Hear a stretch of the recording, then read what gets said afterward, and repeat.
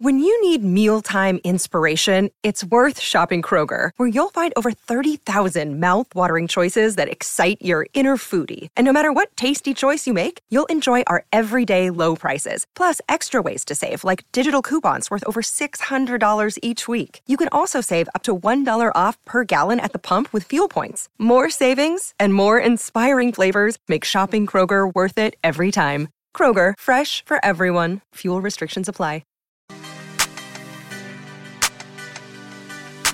Out of the gates and ready to go. Hot mic underway. Friday edition is here. 6th and Peabody with Yeehaw Beer and Old Smoky Moonshine. Hutton Withrow. Glad you're with us at Outkick. Chad, good afternoon. Good afternoon, Hutton. Have you ever put a cough drop in and immediately realized you have nowhere to put it? Oh, there's a skill to this. I think I've perfected it. What do? Do you put it on a piece of paper? No, I keep it in.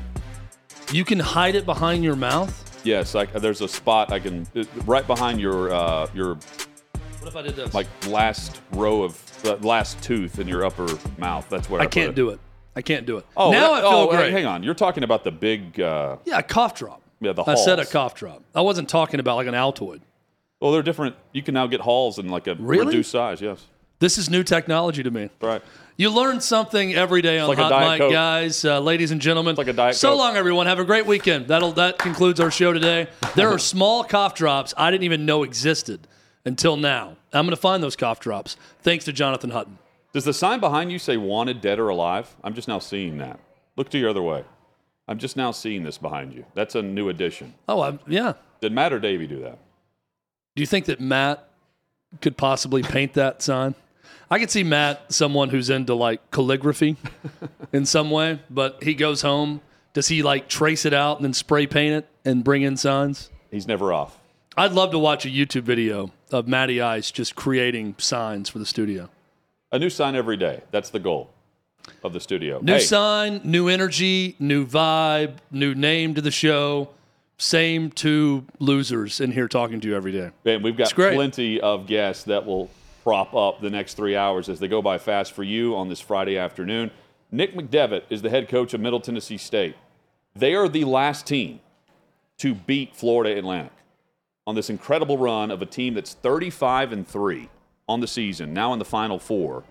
Nick McDevitt will join us in about 20 minutes. Looking forward to the conversation on how you beat the Owls, because I have predicted that they will lose every game in this tournament, and now I'm on the side of Florida Atlantic advancing to the championship game on Monday. Coach McDevitt joins us in the first guest spot of the show, Chad. Looking forward to that. Mike Renner of Pro Football Focus. He is the lead draft analyst. Anthony Richardson hit the top of the indoor practice facility, and somehow that is remarkable to everyone. He also did a backflip. Despite his completion percentage last season for the Florida But Gators. Hutton, did you see the backflip? We will discuss this with Mike Renner, among other things, including there is all of a sudden a drop for Will Levis in the NFL draft, quarterback discussion, and much more with Mike Renner in about an hour and a half. Armando Salguero joins us as his trip back home was delayed from the NFL owners' meetings. He's back with us today. Plus Riley Gaines, SEC champion, SEC record holder in swimming. She joins us in studio in the final hour today, jam-packed. Matt just walked in, by the way, so he didn't hear us talking about his work in calligraphy, that he made the sign back here.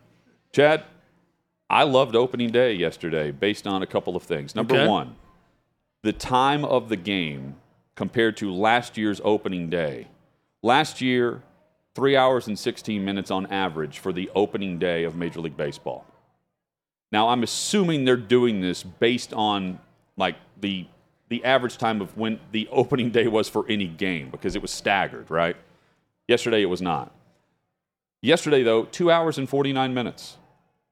I think that rises a bit as the season progresses, because I think the umpires were overzealous a bit with the timing of things, but I like the fact that the pitch clock, no shift, you had the no third throw over, which definitely benefits a guy like Ronald Acuna, who's at first, and after the second throw over, he's like, that's two, right?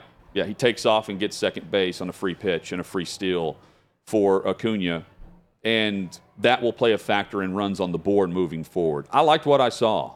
Ohtani, 10 strikeouts in 6 innings. Now, the problem is the narrative of what we have discussed with Shohei Ohtani. He had 10 strikeouts in 6 innings, and the Angels lost. And that's the issue with the world's best baseball player on a team that can't win with the 2 guys who are the best at what they do in Ohtani and Trout. Aaron Judge, second pitch, first swing, home run. Yankees win easily, 5-0. And then you have injury to Verlander, but other examples of guys on the injured list. Adam Wainwright singing the national anthem. Very cool. I liked the opening day where every team had a chance to play and made the headlines for Major League Baseball, where normally on opening day you have 1 to 3 games, and then finally you get around to the series opener for everyone. The Ohtani performance was incredible, and you mentioned their loss. Not just a loss to the Oakland A's, who are dead last in payroll. When I went through the 30 teams in Major League Baseball, they are dead last in what they pay their players. It's one game out of 162. I'm not trying to jump to any big conclusions. But if you're looking for the embodiment of 2 different situations on opening day, it's this. Ohtani is brilliant. 10 strikeouts, looks great. He's ahead 1-0 when he leaves the game. They lose 2-1 to the lowly Oakland A's on day 1. And then go to New York, where in Queens, you have the Mets losing their game to start the season. And no, they won the game. They lose Justin Verlander to start the season with a teres major injury. And the Yankees doing very Yankees things when you look at the history of those 2 franchises. Winning their opening game, Aaron Judge going deep. It felt like, and I think the Mets are going to be just fine, and they're going to be great this year with that payroll and the talent on that roster. But the Verlander news felt like this sneaking bit of doom for that Mets franchise, given their history. Yeah, but the hype is there based on the owner. Cohen, to me, is a winner, and he's spending like it. Yeah, he wants to go all out. I respect that. Me right? too. If you're ready to spend $336 million, I think it is, on his payroll, and you want to go all in on winning, and you're not as concerned about savings or profit in doing so, he's doing nothing wrong. Well, but he's doing what every single fan base, what they hope their owner would do. Yes. And he's look, doing the opposite of most aren't capable, but in Cincinnati, they are capable of doing more than what they're doing. The appetite. They're doing the very least possible to make profit. So the Athletics, where are they going to end up? That's the big question, right? Their owner. Vegas is my guess. Yes. Their owner is not spending anything. And the same would go for the Angels, right? The Angels, they are not going to send their radio crew on the road. And they're doing everything, from home, from a studio. This all happened starting in COVID. I'm surprised more teams haven't done this because, believe it or not, the billionaires who own these teams in any league don't care about the broadcast crew as long as you have the rights being paid across the board and you can get the message out to your fan base through the team and not travel them with your team and not have to account for them with the hotels and everything. The $250,000 or whatever it would account for this crew on the road for the Angels this season, Chad. I mean, that's pennies to a billionaire. That's something they don't even notice probably. Well, they notice. There are owners who worry about keeping the lights on at night, not turning lights off in offices at a team facility. This is another example of that. And the question would be, are they going to have the money to keep Ohtani? I hope not, but probably. I mean, he is worth upwards of $5 billion. And, comparing that to this news that they're not traveling their radio team, I don't find it comparable because Ohtani is very significant to the value of the franchise.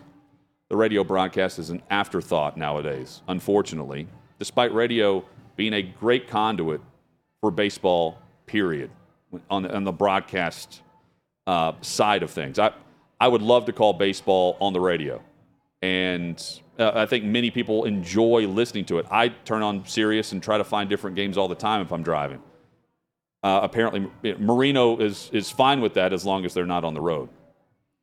Well,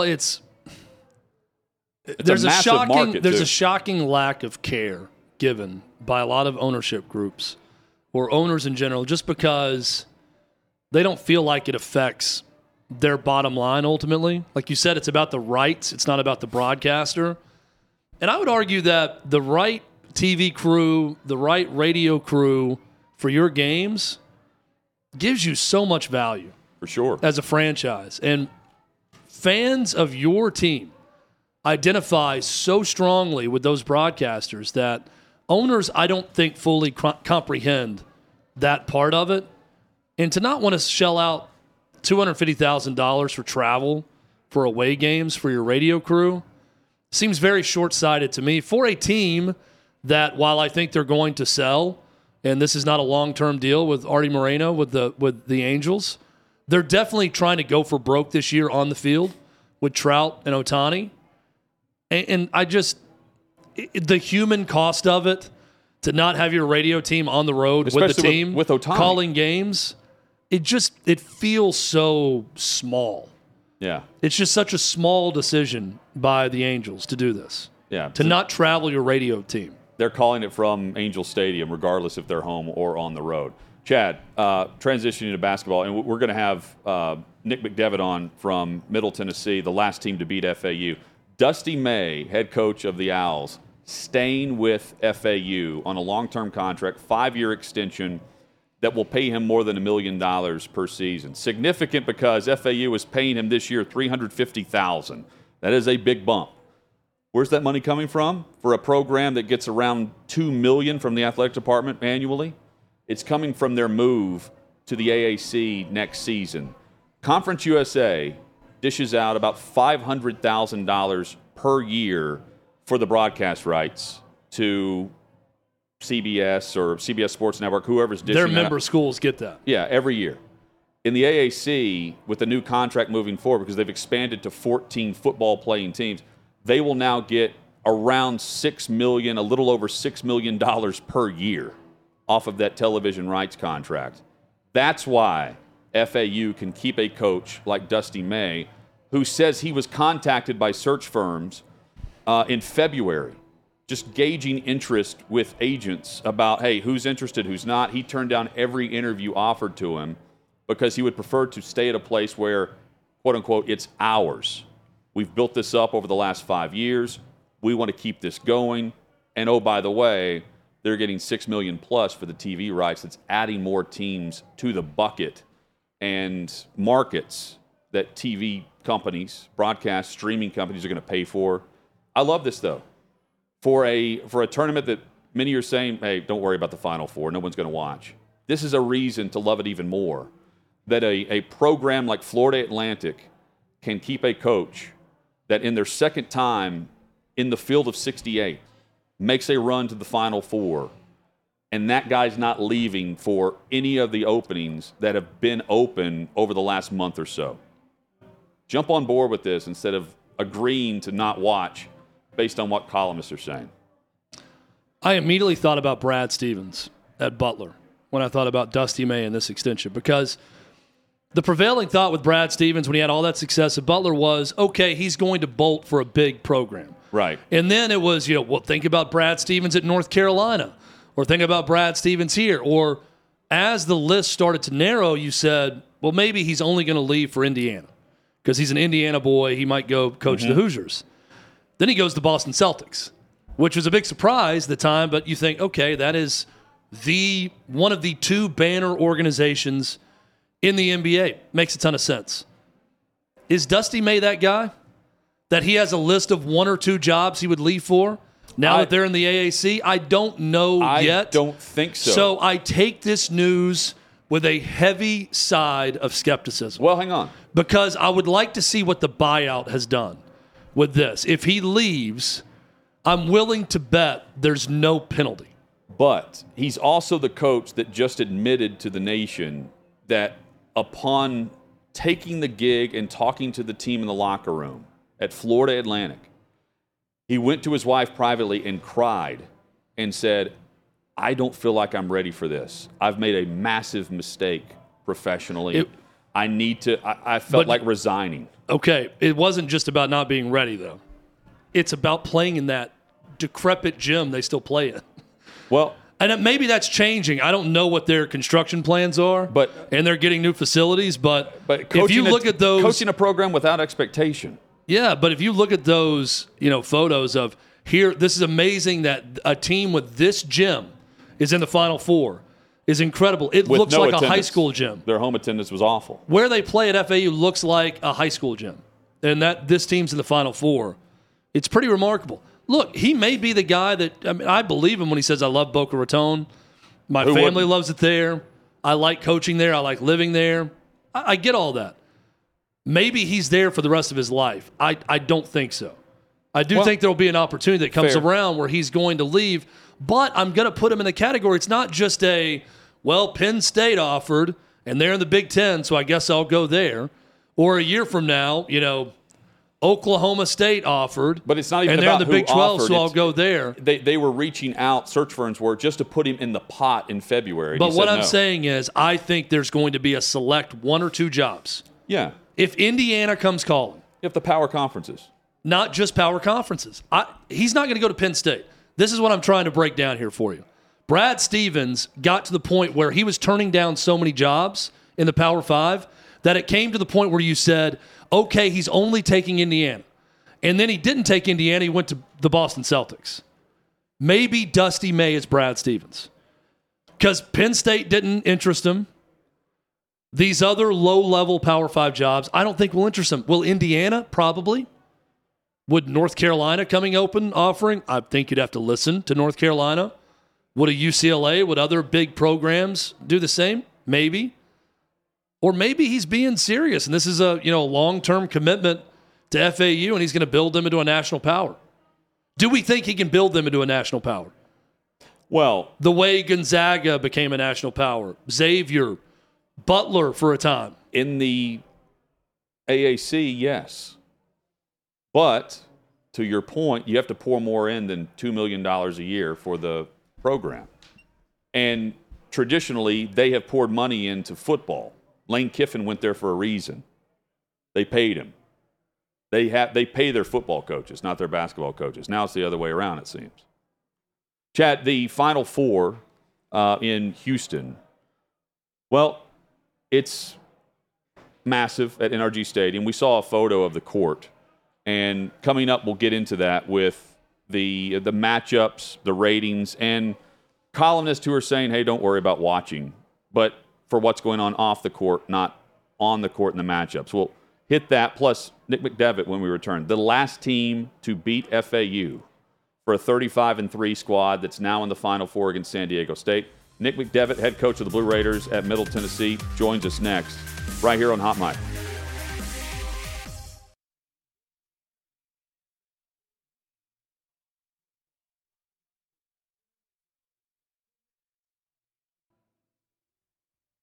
Happy Friday to you. Hot Mic rolls on across the Outkick Network. Final Four tipping off in Houston tomorrow. The last team to beat Florida Atlantic was Middle Tennessee. And the head coach of the Blue Raiders, Nick McDevitt, joins us across the Outkick Network. Coach, great to have you back on the show, and hope the Final Four is treating you well there in person. Yes, sir. Appreciate you having me. Things are going pretty well so far. Obviously, got lots of meetings and, those kind of things down here, but looking forward to seeing the games tomorrow afternoon as well. What has this run been like watching this as a conference foe makes the run to the Final Four, and it's also a team that you've had success against? Kind of mixed emotions all at once. I'm obviously first and foremost just happy for Dusty and his team and his program.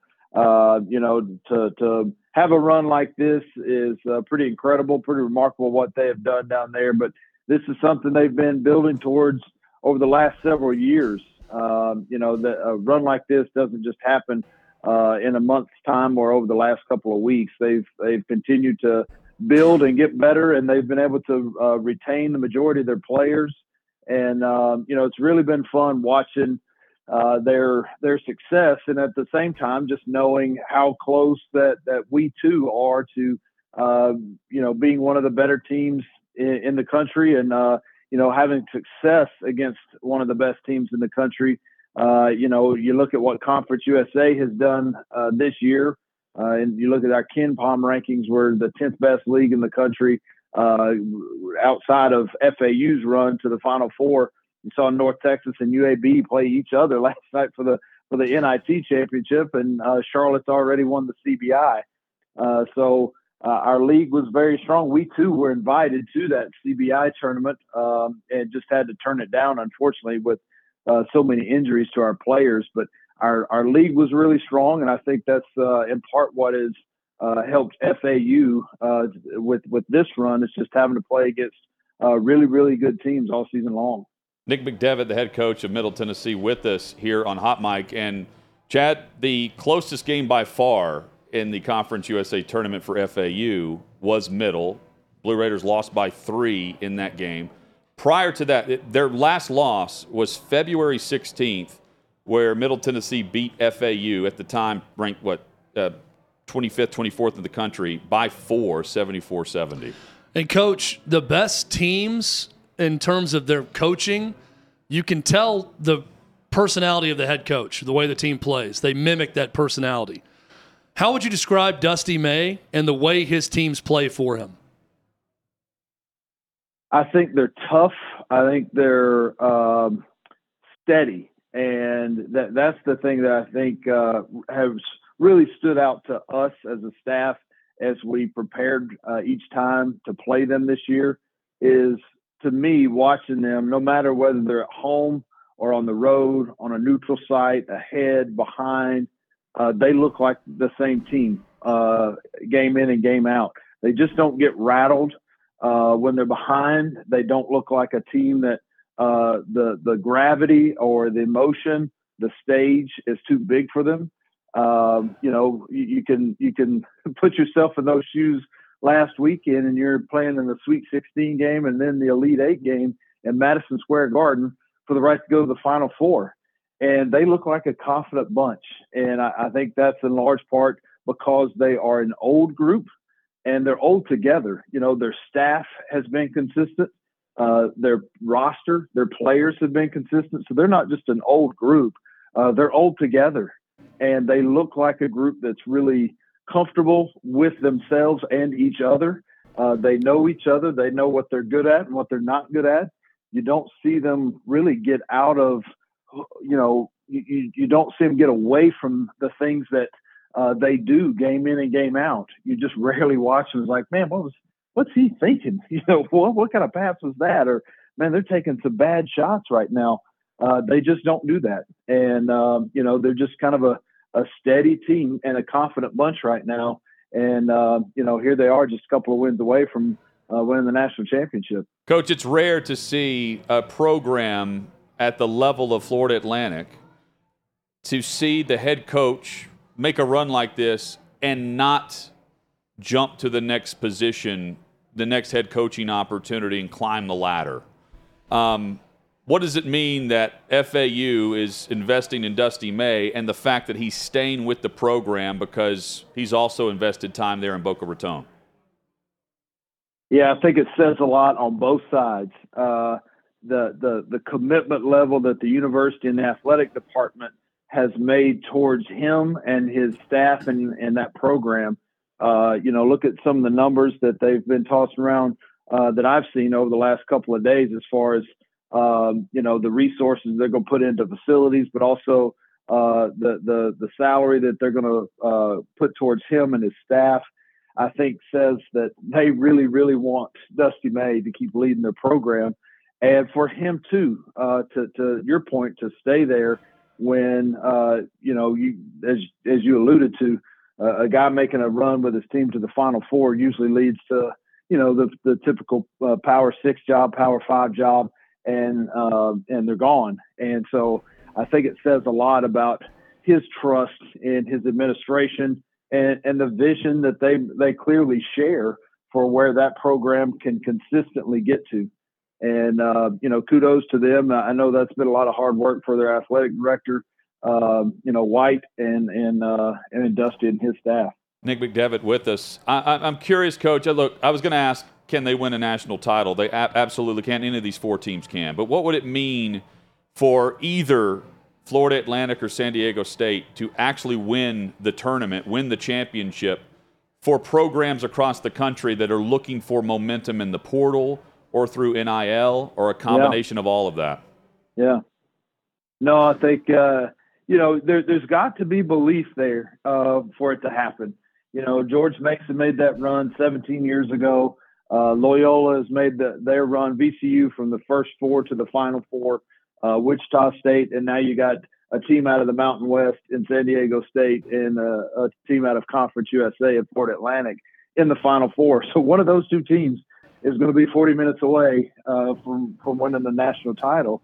And, again, I think it just shows that it's possible. And you've got to be dreaming those kinds of dreams and thinking big that way in order for something like that to come to fruition. Again, the runs by each of those teams that I just mentioned in those years, that didn't just happen over the course of a couple months.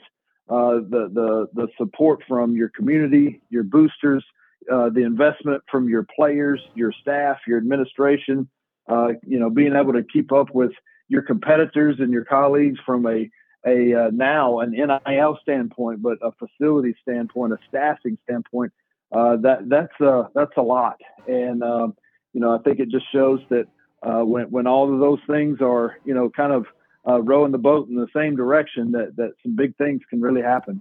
How would you describe the Final 4 matchups, and how does FAU match up with San Diego State with a chance to advance? Well, just knowing FAU, obviously they really take care of the basketball and got a lot of guys that can shoot it. They're going to play a 9-man rotation, game in and game out. 2 of those 9 are going to be the 2 centers, and Goldine and Rosado, and the other 7 are really typical guard size, 6 foot to 6'3", and they can all shoot it. And on the flip side of that, San Diego State is really known for how tough and rugged and physical and how well they defend. And, that'll be an interesting thing to watch tomorrow, particularly for a team that shoots about 37% from 3 in FAU, and all those other the cumulative guys, those 7 shoot it somewhere between 33 and 41%. How do they shoot it in this football stadium tomorrow night?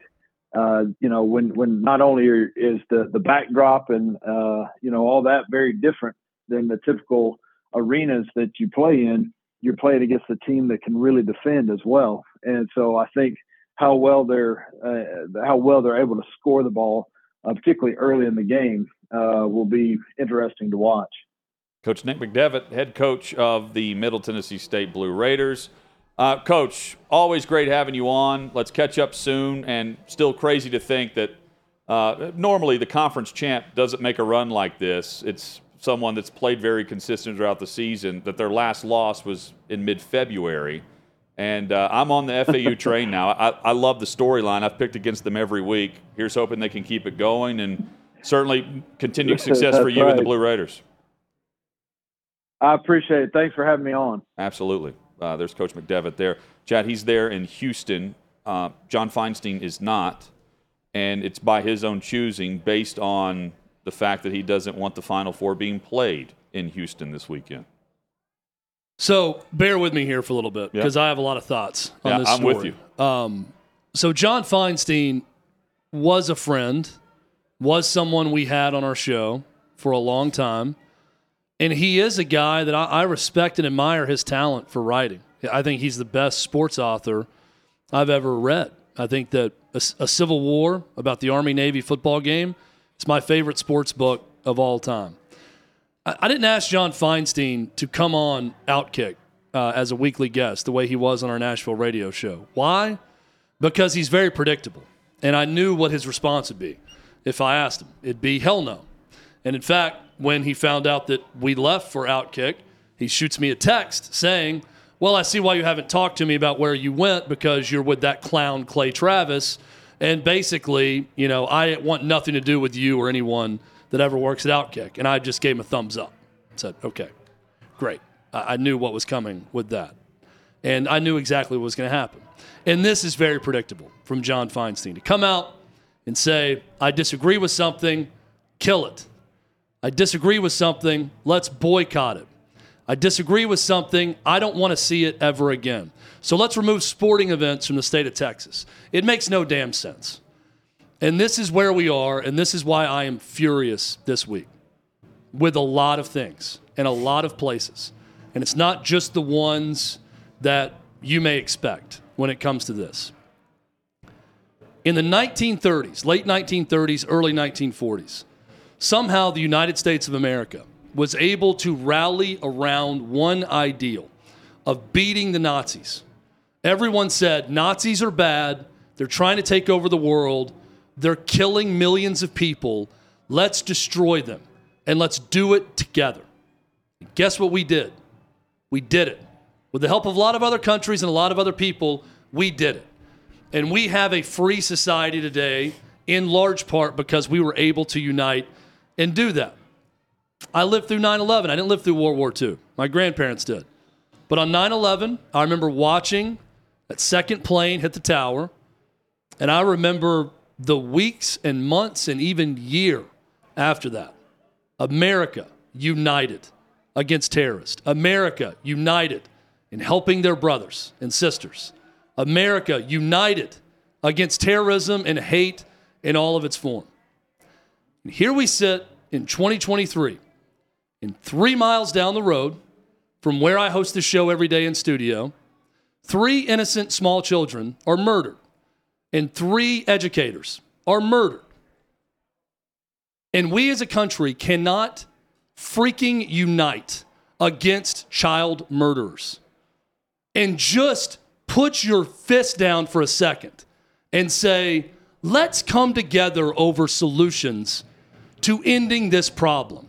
And if you think it isn't a problem, you have your head in the sand. And I am sick and tired of it. I am sick and tired of John Feinstein wanting to immediately point the finger and say, it's you guys. It's your problem. It's your side. It's Republicans. It's the right. And I am sick and tired of Republicans and the right saying, no, no, no, it's your side. Say that it's a trans shooter. Say that it's this. All of it sickens me. It challenges my intelligence. It challenges your intelligence. It challenges the intelligence of America. And I don't care who's doing it. But when your immediate response to children being murdered is to scream and yell at another side and say, this is because of you, or no, no, no, this is because of you, or why aren't we doing this? Here's what I want to happen. I don't know what the right gun control laws are. I don't know what we need to do with mental health. I think it's all of these factors. I would like for it to be difficult, really difficult, for insane people to buy assault weapons. I know, crazy, right? Crazy stance. I would like for that to be the case. I would like for mental health to be addressed. I'd like for all these things to happen. I am sickened when John Feinstein says this. I am sickened when Madonna has a concert in Nashville, and the moments after this shooting happens, she decides to donate proceeds to trans rights, not to the victims' families, not to anything else, but to trans rights. That sickens me just as much as politicians who want to pose with assault rifles with their toddlers and post them after this happens. We have got to get a grip. And this is what we are going to do on this show. I can't speak for CNN. I can't speak for MSNBC. I can't speak for ESPN. I can't speak for NBC. Hell, I can't speak for Outkick and shows on this network. I can speak for this show. And what we will do on this show is speak common sense to you. I will never challenge your intelligence. I will never speak down to you. We have got to join hands and come together and stop being morons. John Feinstein is one of them, and this is the latest example. But until we can actually have a conversation and talk about things, this will continue to happen. And guess what? When it happens again, everyone is going to go back into their corners and throw rocks at the other side. Not going to happen here. I'm not doing it because I'm not going to question your intelligence that way. And I am sickened by all of it. Chad, and well said. You and I spoke on the way to the show today, and I share the same sentiment. We are not going to be told what to say or what we can't say on Hot Mic, period. And Feinstein, in reading the column at the Washington Post. And by the way, thanks to our bosses who have told us repeatedly, say what you want. You guys, we hired you to speak your opinion. When Clay Travis hired us, that's what Clay wants. Speak your opinion. If Clay comes on this show and I want to challenge him on something, I will. Why? Well, because he's told me to do so. Right. Because Clay will embrace debate that way. And we need to have these conversations and this debate. It's what America needs. But there is no conversation. It's just a simple argument, which is BS, quite frankly. Feinstein mentions two things in the column at the Washington Post. That the NCAA tournament, which would have been his 40th in a row to cover in person, he's not attending based on the gun laws coming off of Uvalde. And he says, well, what they're going to do is they're going to have a moment of silence, and then it's going to be back to, tip off, and here we go. Moment of silence, back to basketball. Both sides this week took a moment of silence and then went to the same old BS clickbait that they've always done. It's either gun control or trans. That's all I've heard. I haven't heard anything about what happened here in Nashville and specifically what was used, not used, and why it happened and what we can do moving forward. It's been more about each side saying, call it both ways. You want it this way, call it this way. Headline here. We're going to get a ton of clicks here. Do this because this is in our lane. That is BS for anyone pushing that narrative, which is very repetitive. And number two that Feinstein mentions, which is true, is that the NCAA will go back to hiding under a rock and do nothing.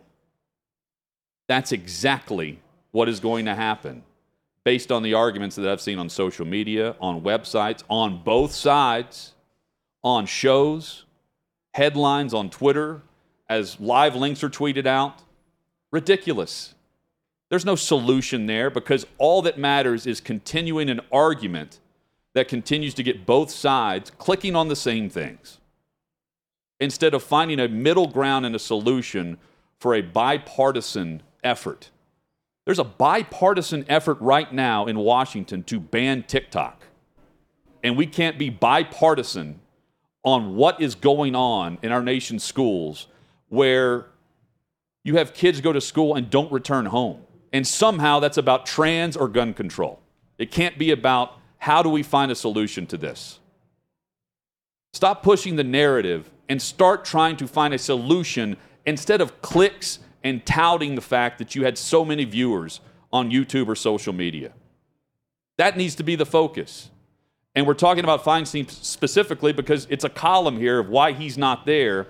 It's not going to be discussed as to why Feinstein's not there moving forward. But the 2 points that he brings up that I drew to, Chad, I was drawn to, was what he's saying. He's trying to push one side. It's both sides. Hiding under a rock, using it for clicks and for value, for monetization, for an average of people watching a certain show. And also the moment of silence and moving on. That's what we did on Monday. That's not what we're going to do, but that's what we did on Monday as a collective media group.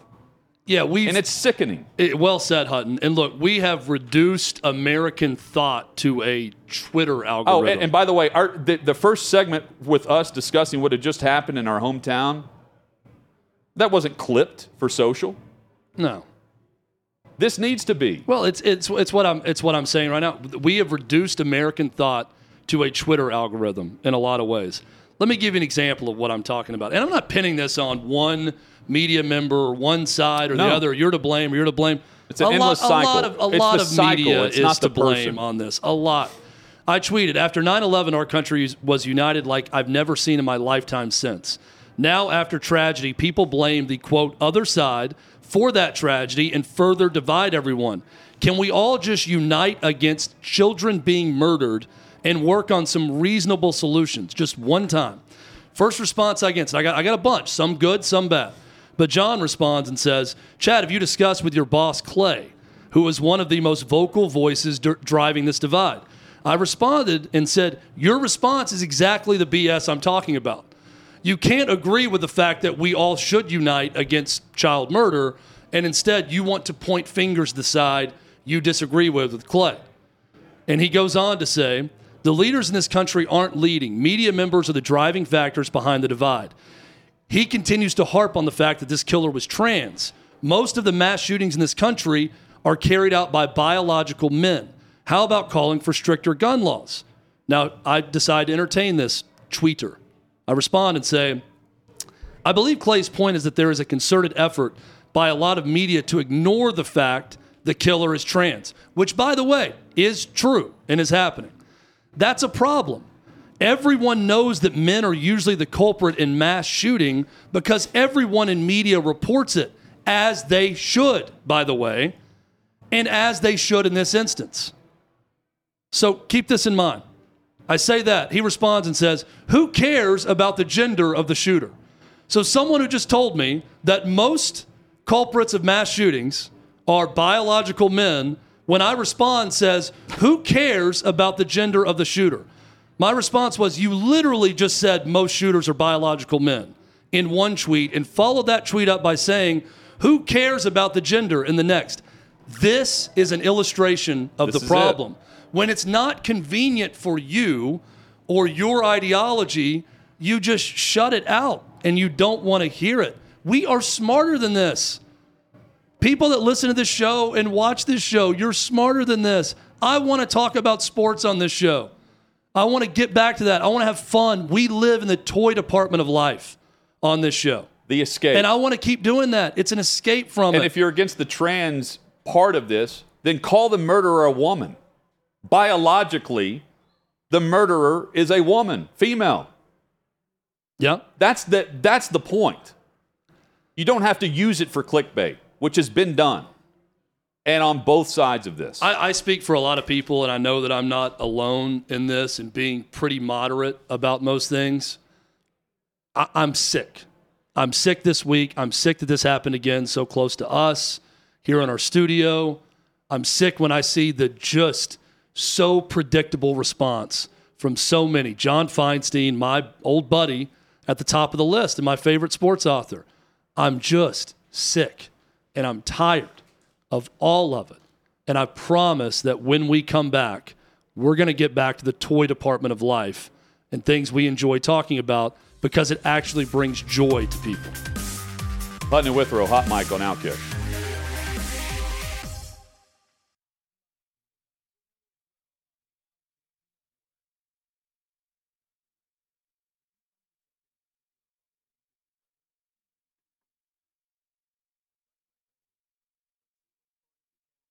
Chad, the New York Jets, they own the longest playoff drought. Jets, Jets.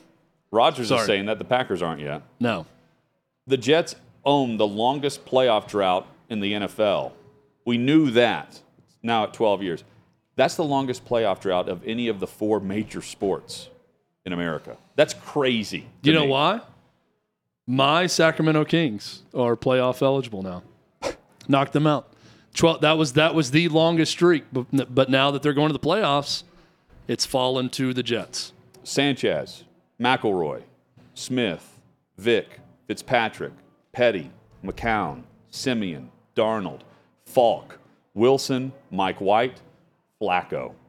Those are the quarterbacks since the last time that we saw them in the postseason. McElroy. It is time to get this deal done.